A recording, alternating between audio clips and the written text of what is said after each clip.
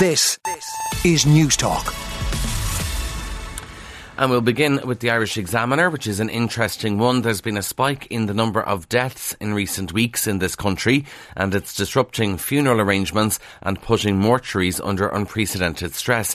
The Examiner has done an analysis of death notices on RIP.ie, and it shows that it's actually huge numbers for a country the size of Ireland.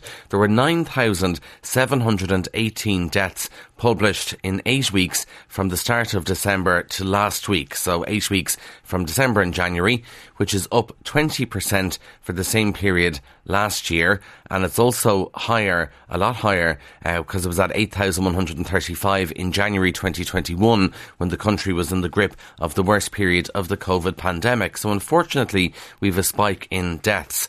And while obviously that's devastating for families involved, it's also putting pressure on the funeral services.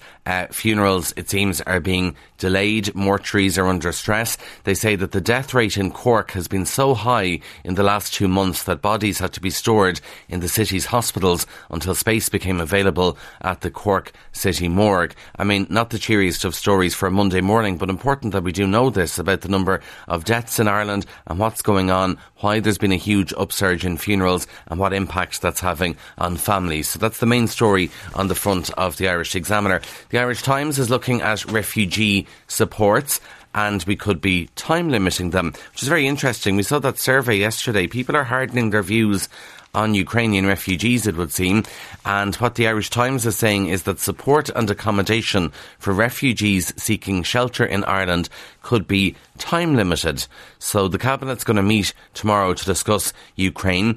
Minister Roderick O'Gorman is going to look for immediate access to buildings that belong to the state so that we can create emergency temporary accommodation. But also what's going to happen at the meeting is the Department of Children has been looking at what other European countries are doing and what they're offering refugees. And apparently Ireland is an outlier in terms of the type of accommodation we offer refugees, particularly putting them up in hotels. And a senior government source says that in other European countries there are time limits on supports and time limits on accommodation. So now we're going to consider this in Ireland. Interesting to see what they're going to suggest here and what happens after that time limit expires. But there is a big crisis obviously with accommodation. There's also a housing crisis too. That's on the front of the Mail. Housing crisis, a critical block to growth. This is a big new report from IBEC. Now IBEC will be on this morning's News Talk Breakfast to talk about this, but essentially they're saying that the housing shortage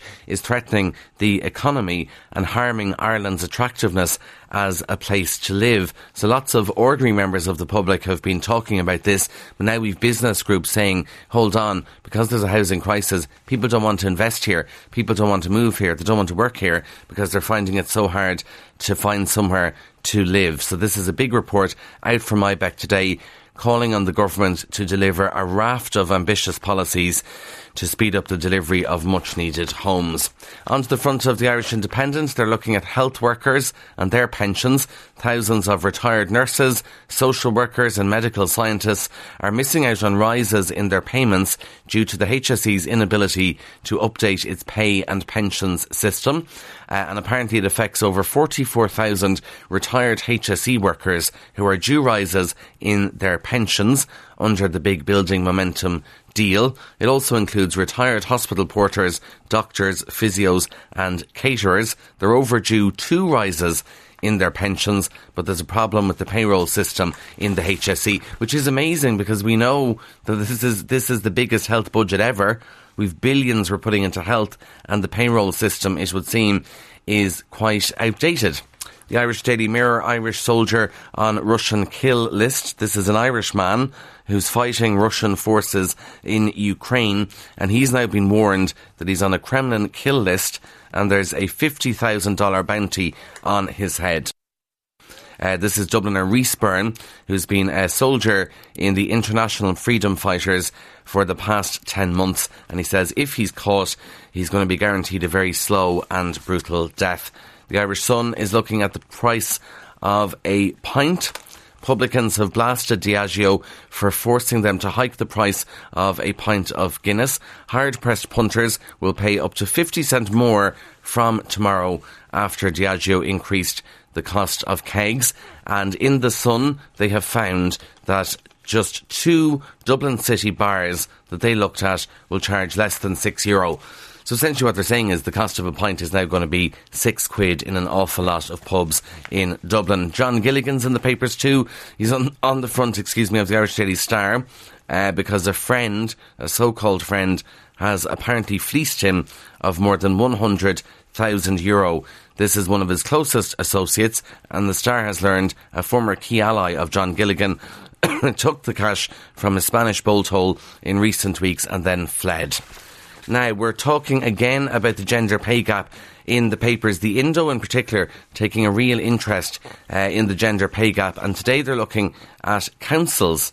It's actually quite good news. Women, well, not good news for men, but considering the past where typically women have been earning less than men, the news today, have to watch my words with that, the news today is that women earn more than men at 13 of the country's councils. A survey of gender pay reports published by 31 local authorities shows that women earn up to 7% more than men at some councils. These are councils in Clare, Dún Laoghaire, Rathdown, Kerry, Kildare, Kilkenny, Leitrim, Mayo, Offaly, Roscommon, South Dublin, Wexford, Wicklow and Galway. So there's the gender pay gap report. They list all the councils in the Irish Independent today. If you're a commuter in a certain part of Dublin, you'll be interested in this morning's Irish Times, because we have this ghost train station at Kishogue, is what it's called, in West Dublin. It's been dormant since it was built at a cost of €6 million 14 years ago, but it's going to open later this year. The Kishogue station, which is on the Kildare line between Clondalkin and Adamstown, was built in 2009, intended to serve a whole new community in Clonburris, the next new West Dublin suburb after Adamstown. So it's been lying idle for some time, but Irish Rail, according to the Irish Times, going to open it this year. Good news for people who live in that area, and another stop on the Kildare to Dublin line. A couple of final stories for you. One comes from the Mail. We hear a lot about shrinkflation when it comes to things that we buy, particularly, bars of chocolate and stuff like that. But the Mail says, not good news for our cats, because one of their favourite foods has fallen prey to shrinkflation. And they say if your cat maybe is looking a bit slimmer than usual, it might be due to Whiskas cutting its pouches from 100 grams to 85 grams, but it's keeping them at the same price. And the brand has also stopped the sale of its 2 kg bags of dry cat food, replacing it instead with 1.9 kg bags and increasing the cost. And Dermot Jewell of the Irish Consumers Association says it's a case of shrinkflation. If inflation can be passed on, this is proof of it. So maybe that's why your cat is looking a little bit slimmer. Final story for you comes from the Telegraph, and this is a reason that we can be all smug this morning, because a lot of people get really annoyed by Marie Kondo and how clean she is, and obviously she's made a huge success in her career with espousing cleanliness, and she talks about cleaning sparking joy and all that stuff. The news is she's given up cleaning. So for years, the Telegraph says she was seen as the Queen of Clean, inspiring millions around the world to declutter their houses. But now that she has children, Marie Kondo has her limits. She says her home is now messy and that she's given up on tidying, with 3 children to look after. So you can be smug this morning. The Queen of Tidy is admitting defeat. On 106 to 108 FM and newstalk.com. This is Newstalk.